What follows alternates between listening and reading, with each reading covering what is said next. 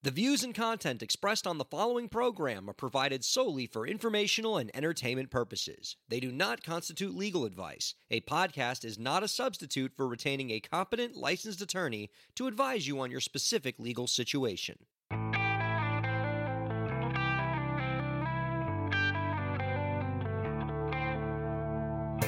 How's it going, everybody? Welcome to the show. It is time for Break the Business, where we empower indie creators and have some fun along the way. I'm Ryan Carella, and it is a pleasure to have you here this week, and it is a pleasure to be joined by my co-host this week, Zach Sloan. How's it going, Zach? What's up, Ryan? I am doing well. Out here in a, slightly overcast Colorado, which is fine, because you're in hot Miami. It is hot. I don't like this time of year. This is it's the beginning of just what becomes a very unpleasant 4 months in Miami. And I know, I'm getting, people playing little tiny violins for me across the country, throughout this great nation of ours, because for 8 months out of the year, Miami is a spectacular place to live. But May, June, July, August, it is a humidity-soaked, mercury-rising hellscape from which we do not recover until, the new school year starts. And it's brutal, but we're going to bear with it. And, unlike my air conditioner, we're going to handle it just fine.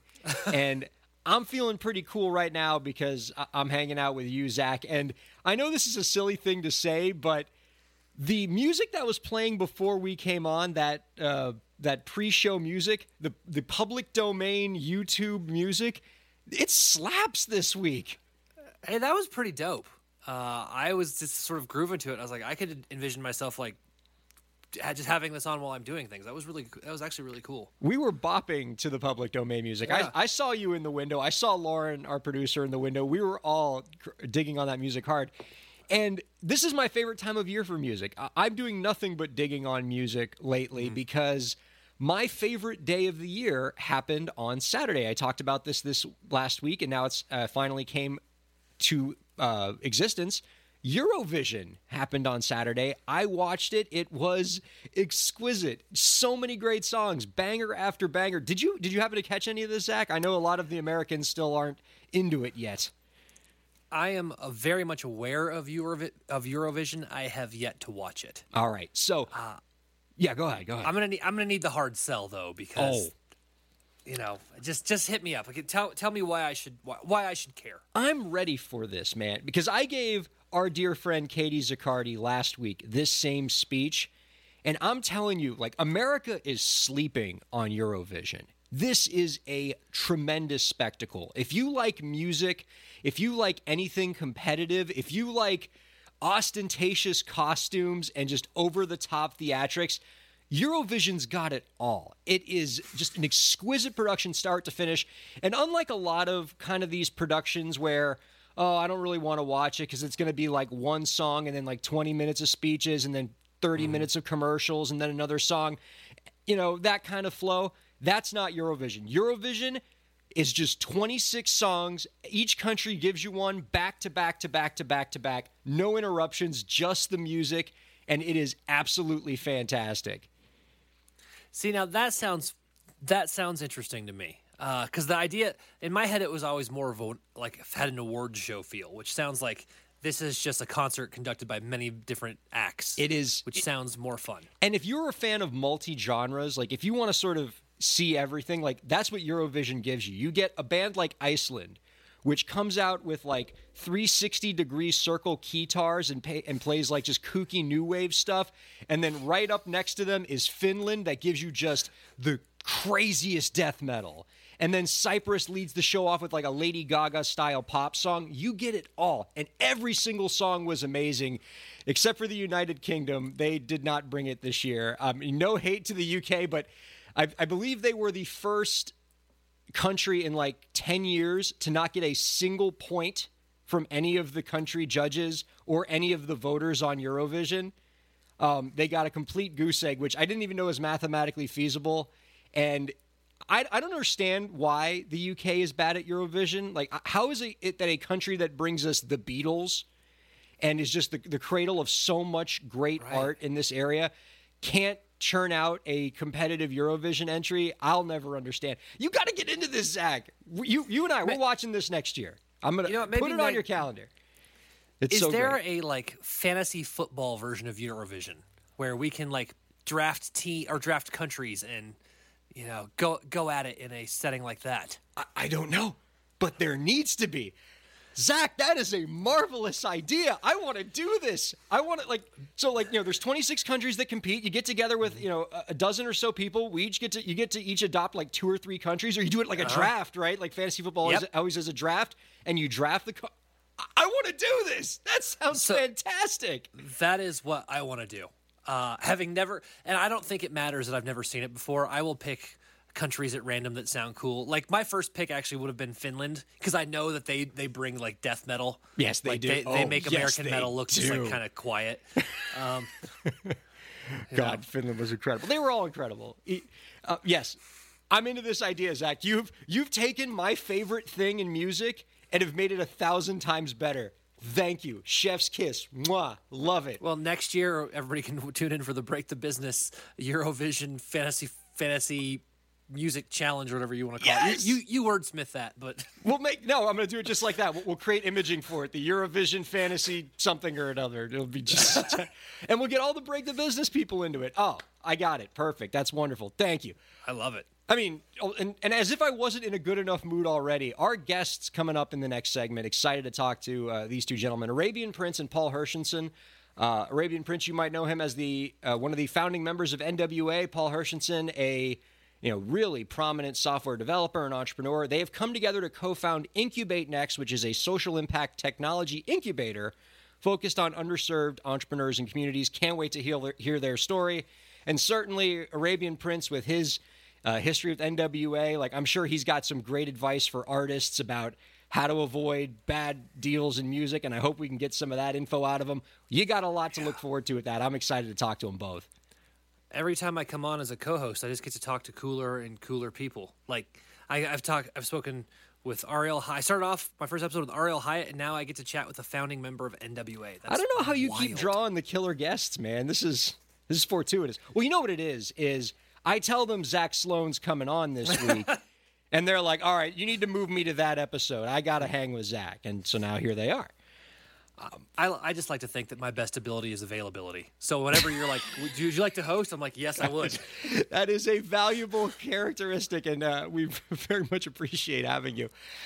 I got to tell you, Zach, the other reason why I bring up Eurovision is because I think a lot about what allows Eurovision to thrive in this amazing creative culture that exists throughout Europe, and all these different genres that flourish there, and how in a lot of ways, though not perfect, a lot of European countries really do a good job of incubating and the next generation of great independent musicians. There's a lot of policies and infrastructure there to help these creators thrive.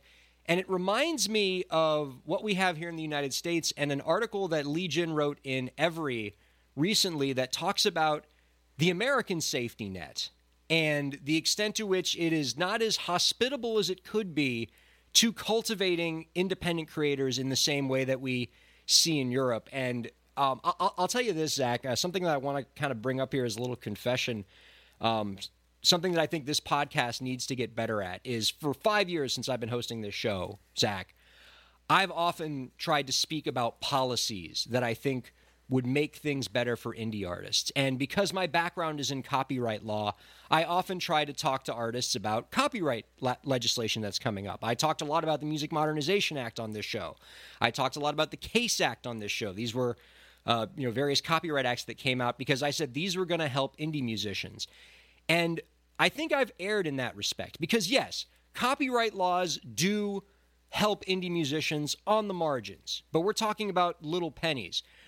But when we think about policies that would actually move the needle for indie musicians and indie creators of all stripes, we need to talk about safety net type policies, not copyright, which is important, but the real stuff that moves the needle, like healthcare, social welfare policies, making taxation better for independent contractors, creating universal basic income, universal creator income, so that we have a safety net and a foundation for creative workers to thrive. Because as this article talks about, Zach, and we can get into it, but first I want to get some of your initial thoughts on this subject, is because our country is not an easy place to be an independent contractor because of all the things that we can talk about here, it makes it an inherently difficult place to be an independent creator. And thus, all the art around us suffers. Think of all the great indie creators out there who aren't able to flourish as much as they could in this country because we don't have a legal structure that supports them, and so they have to go find a 9-to-5 job. That's not the kind of creator economy that we should be having. Well, I mean, we're getting at it as the heart of, and don't get me wrong, I love my day job. I'm an elementary school teacher by day now, but for a couple of years I was a musician full time. And the thing that my wife and I really had to look at and say is, can we afford health insurance on my musician in Colorado income? And the answer was barely. And if we wanted to have children, no. And so a huge part of the reason that I left my full-time music life and went back to the 9-to-5 is exactly what we're talking about. Is the health insurance just becomes crippling at some point. I don't know if I'm well versed enough in universal basic income to make a grand statement there, but I can tell you I have made the decision for my career based on the health insurance problem. And that's, to me, of the things that Lee Jin brings up in this article, that's the biggest one, is the fact that there are a lot of things that are necessary to live in American society and to survive in American society that are inexorably tied to 9-to-5 employment in a way that they're not in other countries. In other countries, in a lot of Western countries, healthcare is a right. Healthcare is something that everybody has. It is tied to existence and citizenship, not to employment. And so if you're an independent creator, you can feel more freedom to go out and create because you know that you won't lose your healthcare in the process. In America, we largely tie healthcare to employment. And so we end up with a lot of folks like you, Zach, who find it more difficult to make a go of full-time indie creation because you can't do that unless you can solve the healthcare problem, unless you can find a level of success to be able to buy your own private health insurance on the open market. And even with some of the government programs that exist in the Affordable Care Act, which try to narrow that gap a little bit, from what you're telling me, especially if you have a kid or a larger family, there's still not enough to bridge the gap there. Oh, not even. And, another thing that you pointed out there was to help make the tax structure better for contractors, right? And especially when we're talking about like independent contractors and things like that. For some of the listeners who don't know, I also have an employment law background. Most of my legal experience is in child abuse. That sounds terrible when you put it that way. But I also spent some time in employment law. Yeah, I know it's.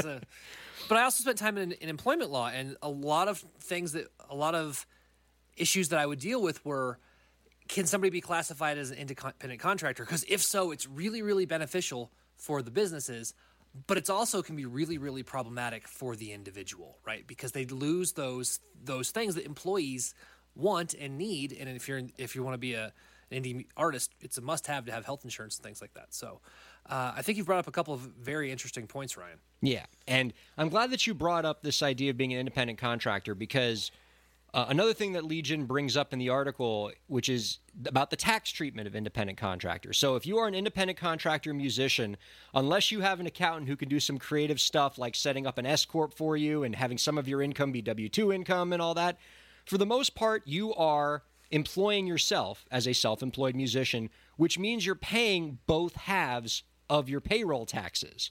And so you are effectively paying a higher tax rate for being an independent contractor musician than you would as a 9-to-5 worker. That's just another situation where, intentionally or not, the American legal structure is making it inhospitable to be an indie creator. Lee Jin had a great quote from this article that I think just summarizes the whole kind of issue for indie creators because she's really brilliant. And of course, she can say in 100 words, which takes me 1,000. But this is from the article. Specifically, policies around employment and social welfare make life precarious for creators in the United States, in contrast to the conditions creators and freelance workers experience in other high GDP nations. With no fixed paycheck coming in every month and a career that hinges on ever-changing algorithms and viral trends, becoming a full-time creator means foregoing safety for the ability to pursue your dream. And so when you talk about not having the health and not having guaranteed health insurance, having disadvantageous tax structures, not having a significant retirement safety net for all citizens, and even not having some of the stuff they have in countries like France, which not only have a lot of this basic safety net stuff, but also actively incentivize creative work with government programs, with grants, with government programs that help promote your music out into the world, and universal creative income programs. This stuff is really critical, and I think as a program, if we're not fighting for these things and not advocating for these things in the same breath that we advocate for things like, the Music Modernization Act, that's going to help copyright, artists get a few extra pennies, or the Copyright Royalty Board is going to negotiate slightly higher royalty rates for indie creators. If we're not advocating for the former as much as we're advocating for the latter, and if not more so, then I feel like we're not doing what we should be doing on this program.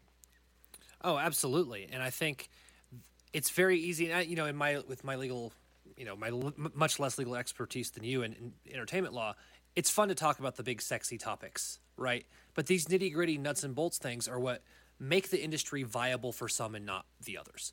And so I think this article is exceptional. And when I first read it, it was something that I was kind of embarrassed I'd never really thought about, because it was hitting on a lot of the issues that drove me out of the industry. Yeah, and I think ultimately the country as a whole suffers. I just think of how many artists are we missing out on, and how much great work are we missing out on because these creators out there don't have a foundation that they can build off of and feel a safety net to make creation a low risk activity. And until that gets addressed, I feel like creativity in this country is either the province of the wealthy, and certainly we have no shortage of music stars out there who are the children of millionaires. And there's a reason for that, because they have that foundation. Or it's often the activity of the very, very poor who just don't have any other opportunities. And so they might as well go for this because they don't have, there's no opportunity cost for something else, because we do. Ironically, this country does such a poor job taking care of people that for the very, very poor, music, the lottery ticket that is being an indie creator might be your best option. And, we need to make it something that works for everybody. Oh, absolutely. And I think something that really stuck out from that quote that you read about was being at the whim of the algorithm, right? Mm-hmm. How many YouTube, like indie YouTube artists have I, or star, or semi quasi stars, or whatever, however you want to say it, have done well, and then all of a sudden something changes, and then they're just gone. Mm-hmm. And these are people who oftentimes, may have quit their jobs. I was lucky because I relied on live shows. I wasn't subject to the algorithm, but I would have been hosed come COVID, and having some other ways to help these indie artists be safe and secure through the ups and downs that is a music career is essential. And I think if we really want to take the arts seriously in America, we need to address these things. Without a doubt. Before we bring on Arabian Prince and Paul Hershenson from Incub8next, I'm so excited to talk to these guys because I bet they have a lot of perspective on this very topic, considering how long they've been in the industry. I did see this article in Billboard that caught my eye. Zach, do you remember? I mean, I'm sure you do. This band was just ubiquitous for all of us. A band in like the 2000s called The Calling. Oh, you mean one of the 70 bands in the 2000s that started with the word "the"? Yes, I remember them. Yeah, they had the song "Wherever You Will Go." It was probably perpetually on everybody's iPod. It was probably pre-downloaded on your iPods when you bought it because of how everywhere it was. My only memory of The Calling was I saw them live once at the Y100 Jingle Ball in Miami. I must have been like a freshman in high school or something, and The Calling would let off the show as one of those shows where like a bunch of different artists like that were popular with radio, in top 40 radio, all came to town at the same time and played in some basketball arena. And The Calling let off the show. And I don't think they were happy that they got the opening gig, right? Like that somebody told The Calling, look, The Calling, you're good, but you're not Shakira good, Pink good, Jewel good. So you have to open. And I don't think they liked that very much, because all I remember was they got up on stage, played 3 songs, and then just completely trashed this like beautiful Christmas themed set that they had on the stage. Like there was this big, beautiful giant snowman and candy canes, and they just freaking laid waste to all of it, as any, a self-respecting hard rock band should. But it just, that's the only thing I think of when I think of The Calling, other than Wherever You Will Go. But the reason why they're back in my mind now and back in America's consciousness now is this story in Billboard that was basically just a where are they now with The Calling. And of course I'm going to click that because I'm like, I would like to know where The Calling is now. And the story is actually a pretty good cautionary tale for artists. First of all, it's worth mentioning that Alex Band, the lead singer of The Calling, has been through some things lately. It's pretty wild. I believe he had a Parkinson's diagnosis, if I have that right, and he was kidnapped at some point, like after a gig or something. So dude's lived. But the piece of the article that I thought was particularly intriguing to the work I do in entertainment law was that he's over the years, had some copyright disputes with his bandmate. Because really The Calling, I didn't know this, is actually just two people, and the rest of the band was just session musicians. Yeah, I didn't know that. But basically, the two members of The Calling have been spending the better part of 2 decades fighting over the ownership of the band's name. And that got me back to a piece of advice I'm always imparting to indie creators who collaborate on anything, whether you are making a band together, whether you're making YouTube videos together. If you're doing anything together and there is a name involved, you need to have what we call in music a band agreement, but some kind of agreement that you have between those two collaborators.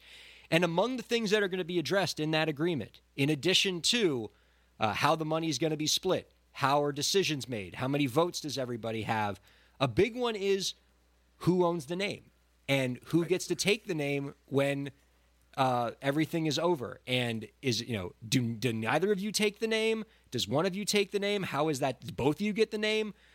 Because if you don't figure out those things on the early side, you end up with what The Calling has now, which is just a big mess over trying to figure out who owns this very valuable name and who can use it at concerts. And of course, like the entertainment law nerd in me, thinks that's the most fascinating thing about this story, right? Not the fact that he was kidnapped, but this like nerdy piece of trademark law. But it's an important cautionary tale for artists. I'm always trying to get artists who collaborate with others to do band agreements, to agree on things at the beginning while things are still good between you and your bandmate, while things are still pleasant, before money gets involved and complicates everything. Agree on the things now so that you don't fight over them later when the stakes get higher. Well, and you also don't want to get yourself backed into a corner. I remember reading Slash's autobiography, and he talked about how Axl Rose eventually got the name to Guns N' Roses. And it was, he walked into the room before the show in an arena and said, I want the name to Guns N' Roses. You guys sign this right now, or I'm not going on stage and there's going to be a riot. And so, whoa. Now this is according to, this is Slash's side of the tale, but I've heard it repeated several times. And yeah, and so they're like, okay, I guess it's not our band name anymore. And that's how Axl then goes on to spend 74 years making Chinese democracy. But that's not really what we're here to talk about. What we're talking about is that I tend to agree that have those things I completely agree. Have those things figured out ahead of time, just because it makes life so much easier on the back end, just if there's a question of who owns what or who can do what with what. Yeah. And whenever I've drafted a band agreement for bands, that's usually section 1 of the agreement. It's one of the first things that's addressed.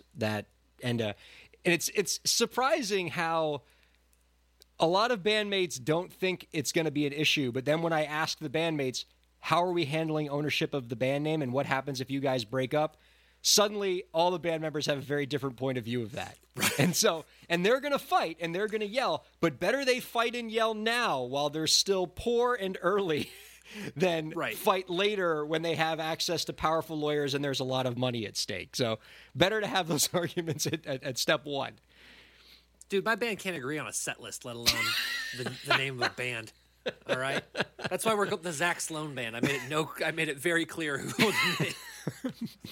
Oh God, it'd be really funny if your band broke up and like your bassist is like, "Hey, we're Zach Sloan Band. I'm Ted."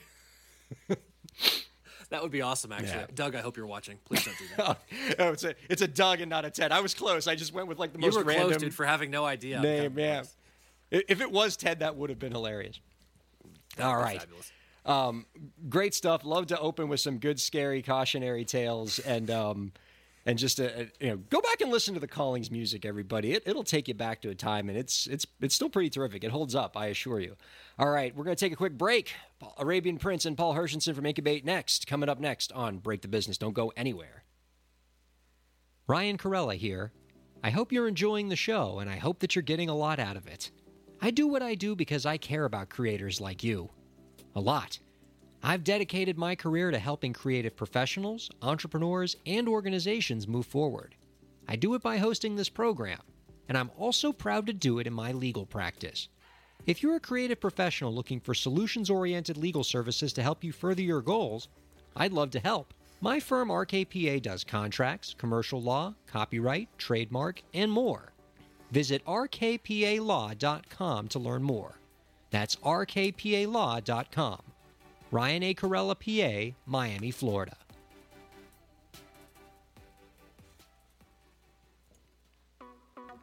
Streaming services for Break the Business provided by LEK Entertainment. LEK Entertainment is a full-service entertainment company offering everything from consultations to full-scale events and productions, including audio and video productions, voiceovers, staged theatrical productions, script and music development, and streaming services. For more information, visit lekentertainment.com. LEK Entertainment wants to help you bring your story to life.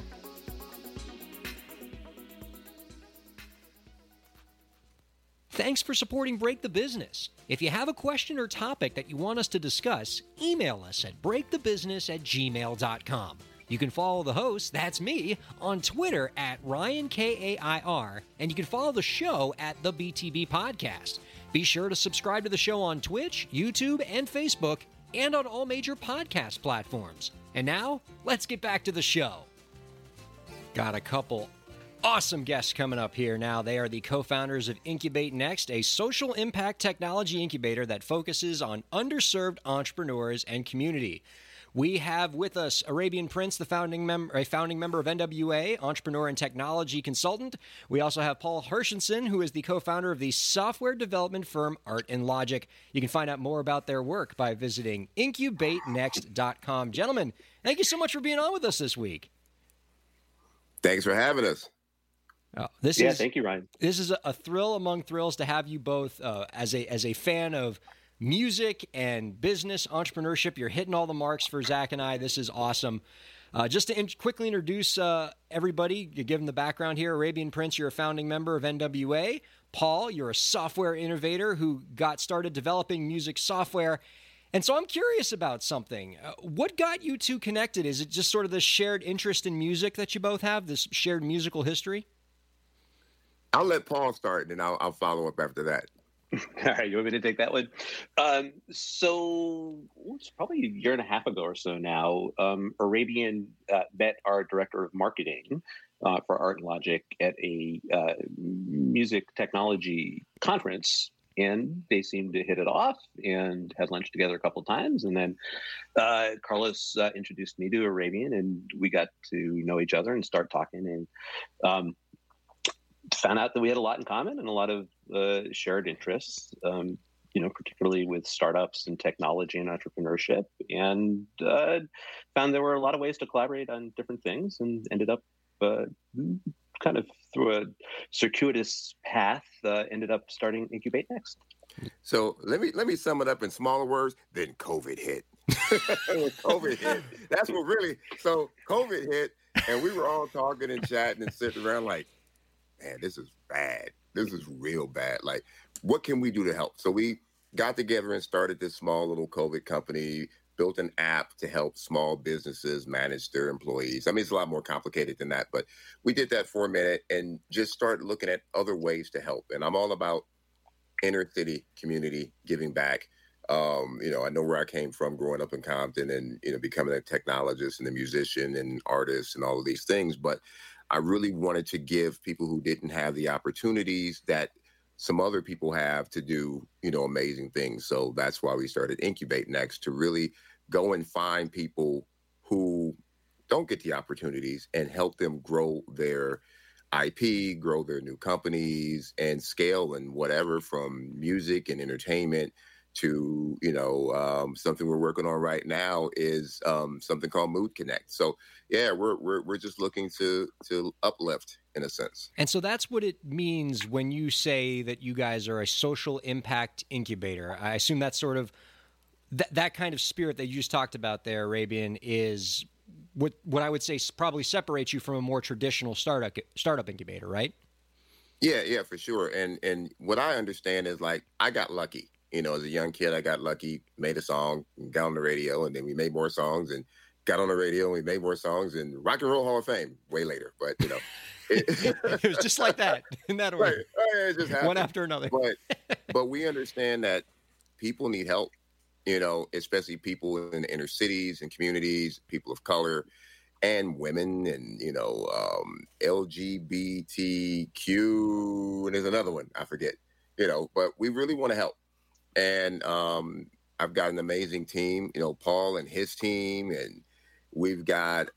I always say AJ, and we got Matt. We got a great team of people that we came together and created Voltron, and we try to do some amazing things. So do you see this as a nonprofit type venture? Like, is this about just the social mission, or are you guys trying to get a return on investments too? Paul? No, we're trying to make money too. We're just trying to make money while doing some good in the world at the same time.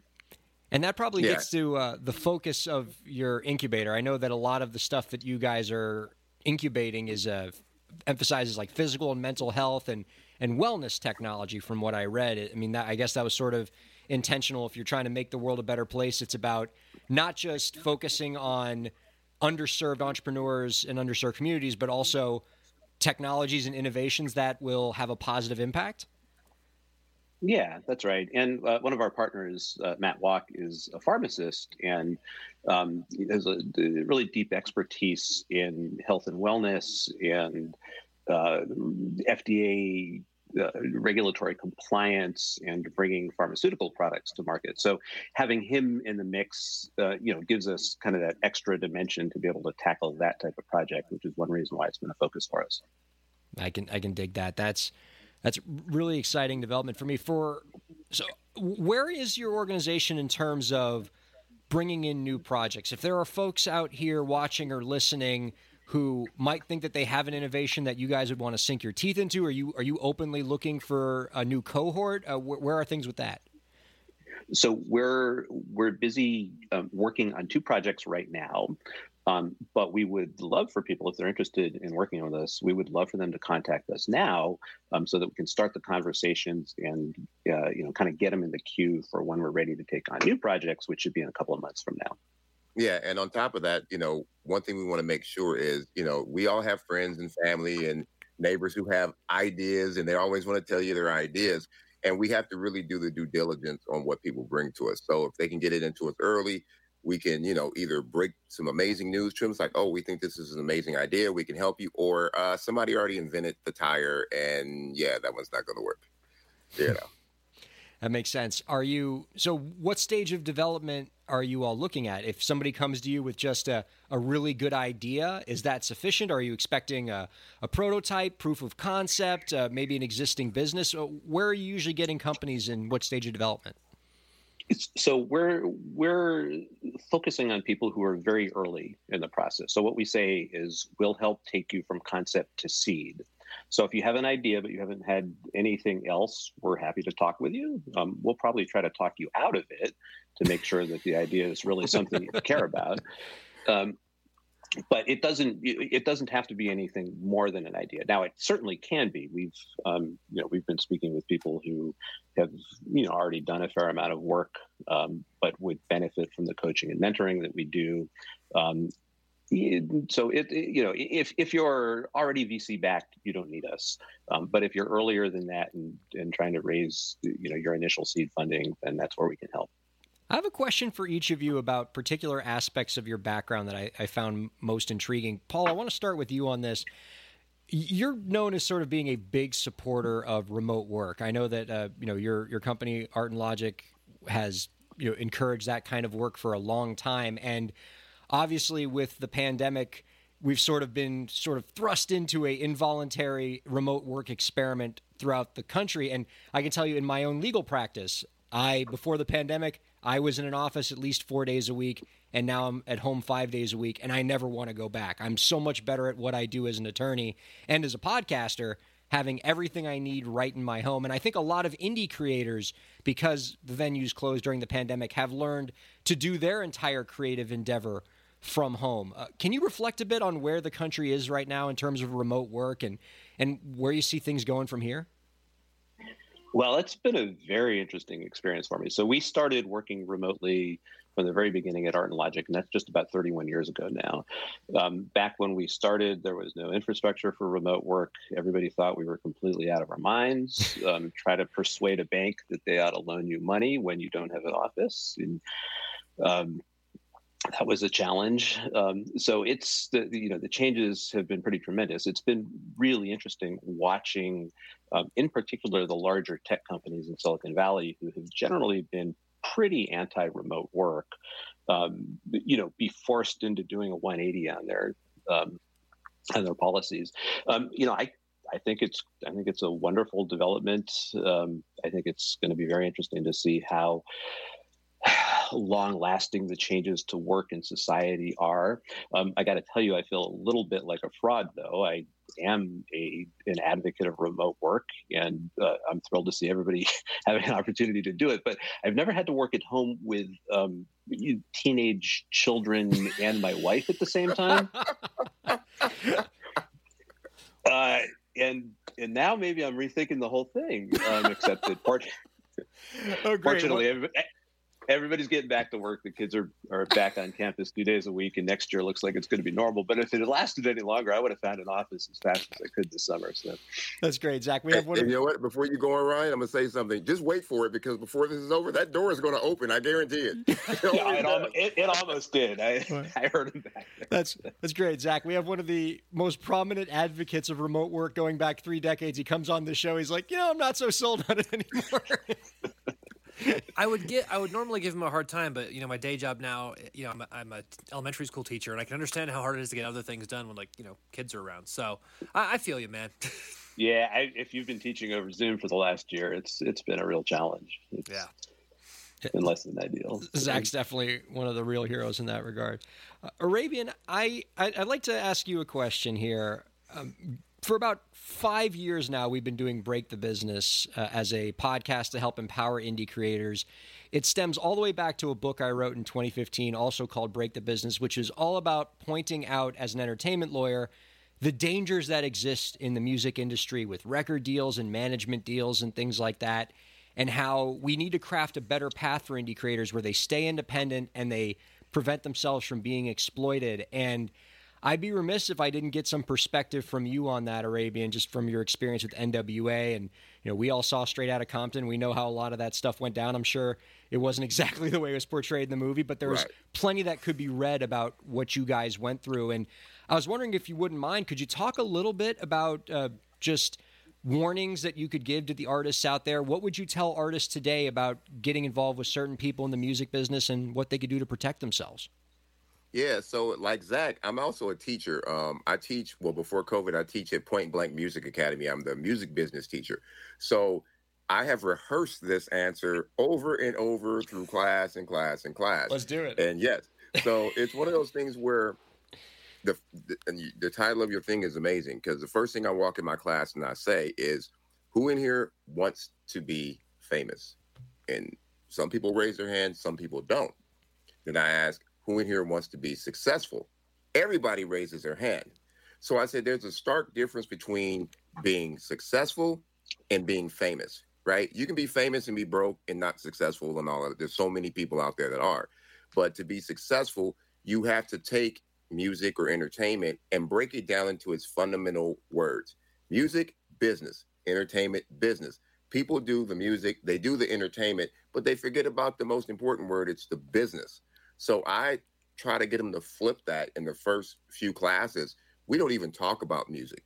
We go into what's the copyright, what's publishing, what's your writers, what's your society, is it ASCAP, BMI, CSAC, all of these things, and explain to them you can have a hit record and not make any money if you don't take care of all of these things along the way. So I try to teach that to the really, really young, up-and-coming independent artists. And then the other thing I explained to them is, yeah, you can be on a major. I was on a major. We were on a major, and we weren't making any money because we were getting ripped off. And then two, the calculations when you deal on the major label are really, really flipped. And I said, once I went independent, I'm like, okay, on a major, we sell 1 million records. We may make $100,000 off that 1 million records unless they start recouping even more money. And then, we might owe them. And I says, independently, I can sell 100,000 albums and make $1 million. Which do you want? Figure it out. Do you want the fame? Okay, fine. Go ahead. But don't expect that the money's going to come with that. So, yeah. Wow. I appreciate that perspective, Arabian. That's tremendous. And again, this always happens, Zach, where I ask, folks in the industry who have this experience, their perspective on this, and they wind up encapsulating in 100 words what took me like 15 chapters in my Break the Business book. I mean, guy nailed it. That's really terrific. And of course, we're talking to a teacher, right? So of course he knows how to express that point perfectly and succinctly. And it hurts when somebody takes your money, over and over, and you kind of figure it out and like, you know what? That's not going to happen again. Oh my gosh. Amen. All right, gentlemen, this has been a real pleasure. We appreciate your being forthright, telling us the real stories. And I've got to tell you, I've really enjoyed learning about Incub8next as somebody, who works with nonprofit organizations, who is an educator as well.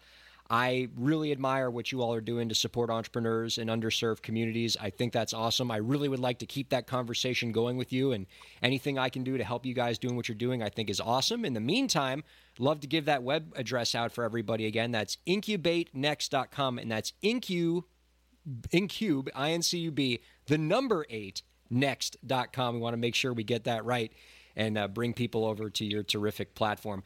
Gentlemen, this has been a treat. Before I let you go, I'd like to ask each of you our final question that we ask all the guests that come on this program. We'll start with you, Paul. Do you have any last tips that you can share with the indie creators out there to help them move their careers forward? Never give up. I think the one thing that matters the most when it comes to success is persistence. You're going to fall a whole lot of times, and you're going to get up one more time, then you fall and keep on going. I love it. Love it. Arabian Prince, same question. Any last tips to share with the indie creators out there to help them move their careers forward? Yeah, I have 3. And the first one's very important, and that is opinions are opinions. Don't let people sway what you do. Now, Zach's over there smiling. I see, right? Don't Dude, let I love people it. I love it. sway your creativity with their opinions, because what's in your brain may be the greatest thing on planet Earth that no one understands. Prince, Michael Jackson, Parliament Funkadelic, Kraftwerk, the list goes on and on of amazing people.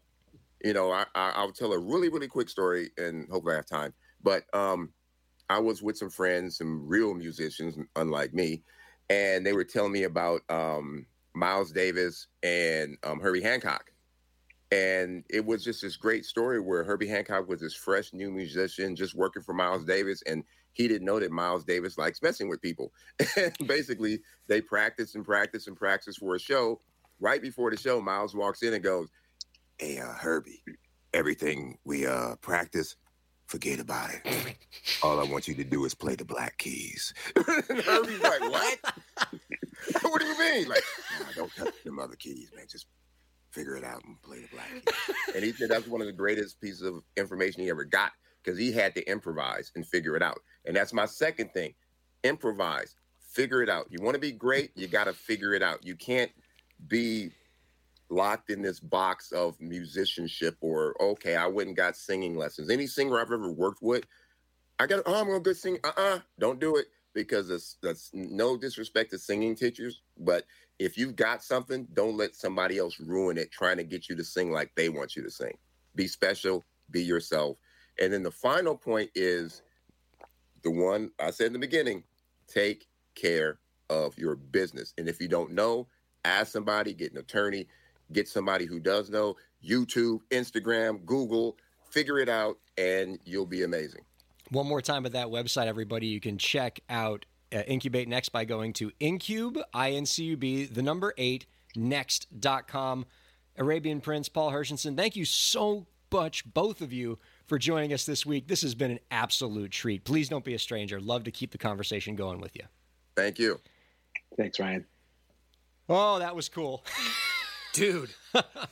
Man, that was great. And Arabian Prince gave us the straight info about, the experience with NWA and getting their money taken from them. That was awesome. Oh, man, just the perspective from both of them. I love it. Oh. There is something and I don't know Arabian Prince this is the first time I ever got to speak with him. But I love meeting other artists who I feel like kinship with who do many different things. And I always find that their brains work in very fascinating ways, usually very different than mine. But it's always fascinating to hear them talk. And so when he had his three tips, which, by the way, if you really distill them, are all very different but all very equally important. Yep. It was just fun to see how he was working through that to give that advice to people who I think he's really trying to help. And I really appreciate that. The two of them together those team meetings, those founders meetings must be an absolute blast because they're both so brilliant and understand the industry so well and just have the right mindset in terms of their sense of mission. I could talk to these guys all day. Okay, Zach, now I feel kind of silly because that was a great interview with two awesome music industry figures, but I told myself that if we had some time this week, I was going to play this video clip for you because it's been in my head all day and it's just do it. It's just I'm going to do it. Okay.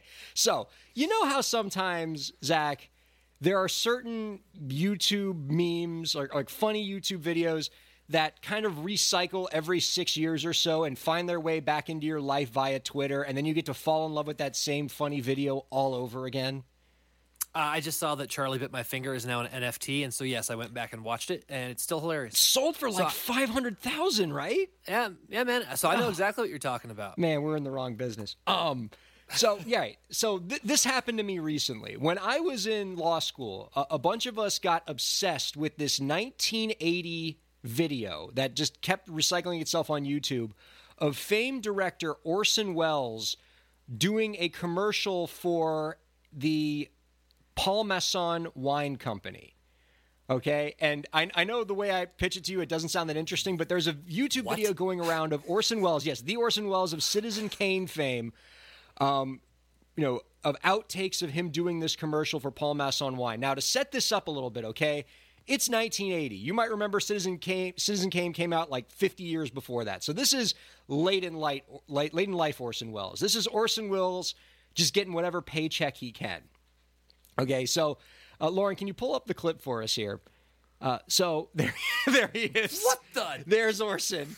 Okay, so to set this up for you a little bit, Zach, this video makes me laugh every time. All right, so Orson Welles, allegedly, as the story goes, showed up to this shoot a little drunk, and possibly he took a sleeping pill that he didn't expect to kick in when it did. That's the story. And so before I show this clip, and just to sort of set the scene, in fact, Zach, do me a favor here. Can you tell tell the listeners for theater of the mind for those who aren't watching this live stream right now, set the scene. Tell us what you see in this picture. So on the far left, we have presumably a couple dressed like, I'm guessing.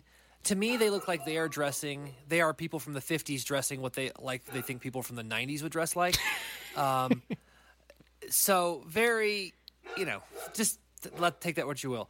But to the right of them is a dude who looks obviously in the tank, sitting at a table with I can't tell if it's a black suit or a tuxedo on, and I can't tell if he is intrigued or about to murder somebody. Yeah, he's staring deep into your soul.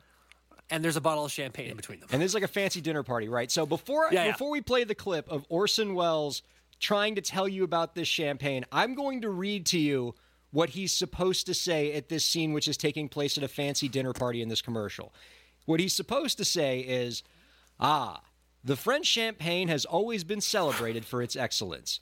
There is a California champagne by Paul Masson, inspired by that same French excellence. It's fermented in the bottle, and like the best French champagne, it's vintage dated. That's what's on the cue card. So this is take one of Orson Welles attempting that in the condition that I spoke about before. Lauren, play the clip, please. No, sorry, cut. You're rolling. 102, take 2. Ah, the French champagne has always been celebrated for its excellence. There is a California champagne by Paul Masson, inspired by that same French excellence. It's fermented in the bottle, and like the best French champagne, it's vintage dated. So Stop right there. Stop right there. But before I play the next take, because he does 2 takes on this. So a couple things to draw out here for the viewers and the listeners. For those who can't see it, the couple that Orson Welles is doing this scene with, we have to agree, Zach, consummate professionals, right? I'm amazed. Like, they don't break character next to a just visibly impaired Orson Welles, who you said he's wearing a suit jacket. It might just be like a black blanket that they have around him to keep him warm. That could be. Like, it's like a moo-moo on him. I'm not sure what's going on. But, like, these 2 other actors in this scene, super professional, not breaking character, just ready to play their character. Like, this is their big break. They finally, they're getting to share a screen with Orson Welles. Orson Welles. And Orson Welles is just not here. He's just not having this. He's having all sorts of trouble. You can see in the commercial, he's, like, squinting to try to read the cue cards. But the funniest part of the commercial is the first 3 lines where he's supposed to go, the French champagne has been celebrated for its excellence. And it comes out as, the French. And so there was like a 6-week stretch when I was in law school. I would pass by my friends in the hallway. We'd just go, the French. And we knew exactly what we were talking about. That was wild. And what was interesting to me is you could tell that the guy is holding the bottle of champagne and he's uncorking it, even though it's like pre-uncorked. But you can tell there's a certain beat, like a word he's supposed to actually uncork it at. And he's like, oh my God, where is the rhythm? I don't know where this is going. And so you can see his hands like start to go and then stop and then go again. And the first thing I noticed actually was the woman, when he starts to speak, her for a split second, and this is how you know she's a professional, because she didn't just lose it. Her eyes went, and she's like, back in. You can tell that, I swear nobody had spoken to this man before they started rolling. Like, they sat him down, actors get, okay, we're all blocked in properly, all right, and go. And then they went, oh my God, what's happening? Yeah, they were just like, all right, look, we got 3 minutes tops of Orson Welles' lucidity. Get him in the chair. Let's try to get this in the can. We'll try to fix it in post, but if we want him to read this cue card, now is the time. Yeah, now or never, baby. Now, Zach Sloan, what if I told you that as great as that first take was, take 2 is even more spectacular? I want to see it because from what you're telling me, he's gradually he is gradually getting more intoxicated. So I would like to please see. The first thing I want you to notice is how he tries to do the French champagne right in the beginning. Lauren, go ahead and play. 102, take 3. Action, please. The French champagne has always been celebrated for its excellence. There is a California champagne by Paul Masson, inspired by that same French excellence. It's fermented in the bottle, and like the best French champagne, it's vintage dated. So Paul Masson. Imagine being the director. Wow. Okay. Your actor is Orson Welles. By any objective measure, like one of the most legendary actors and directors of our time.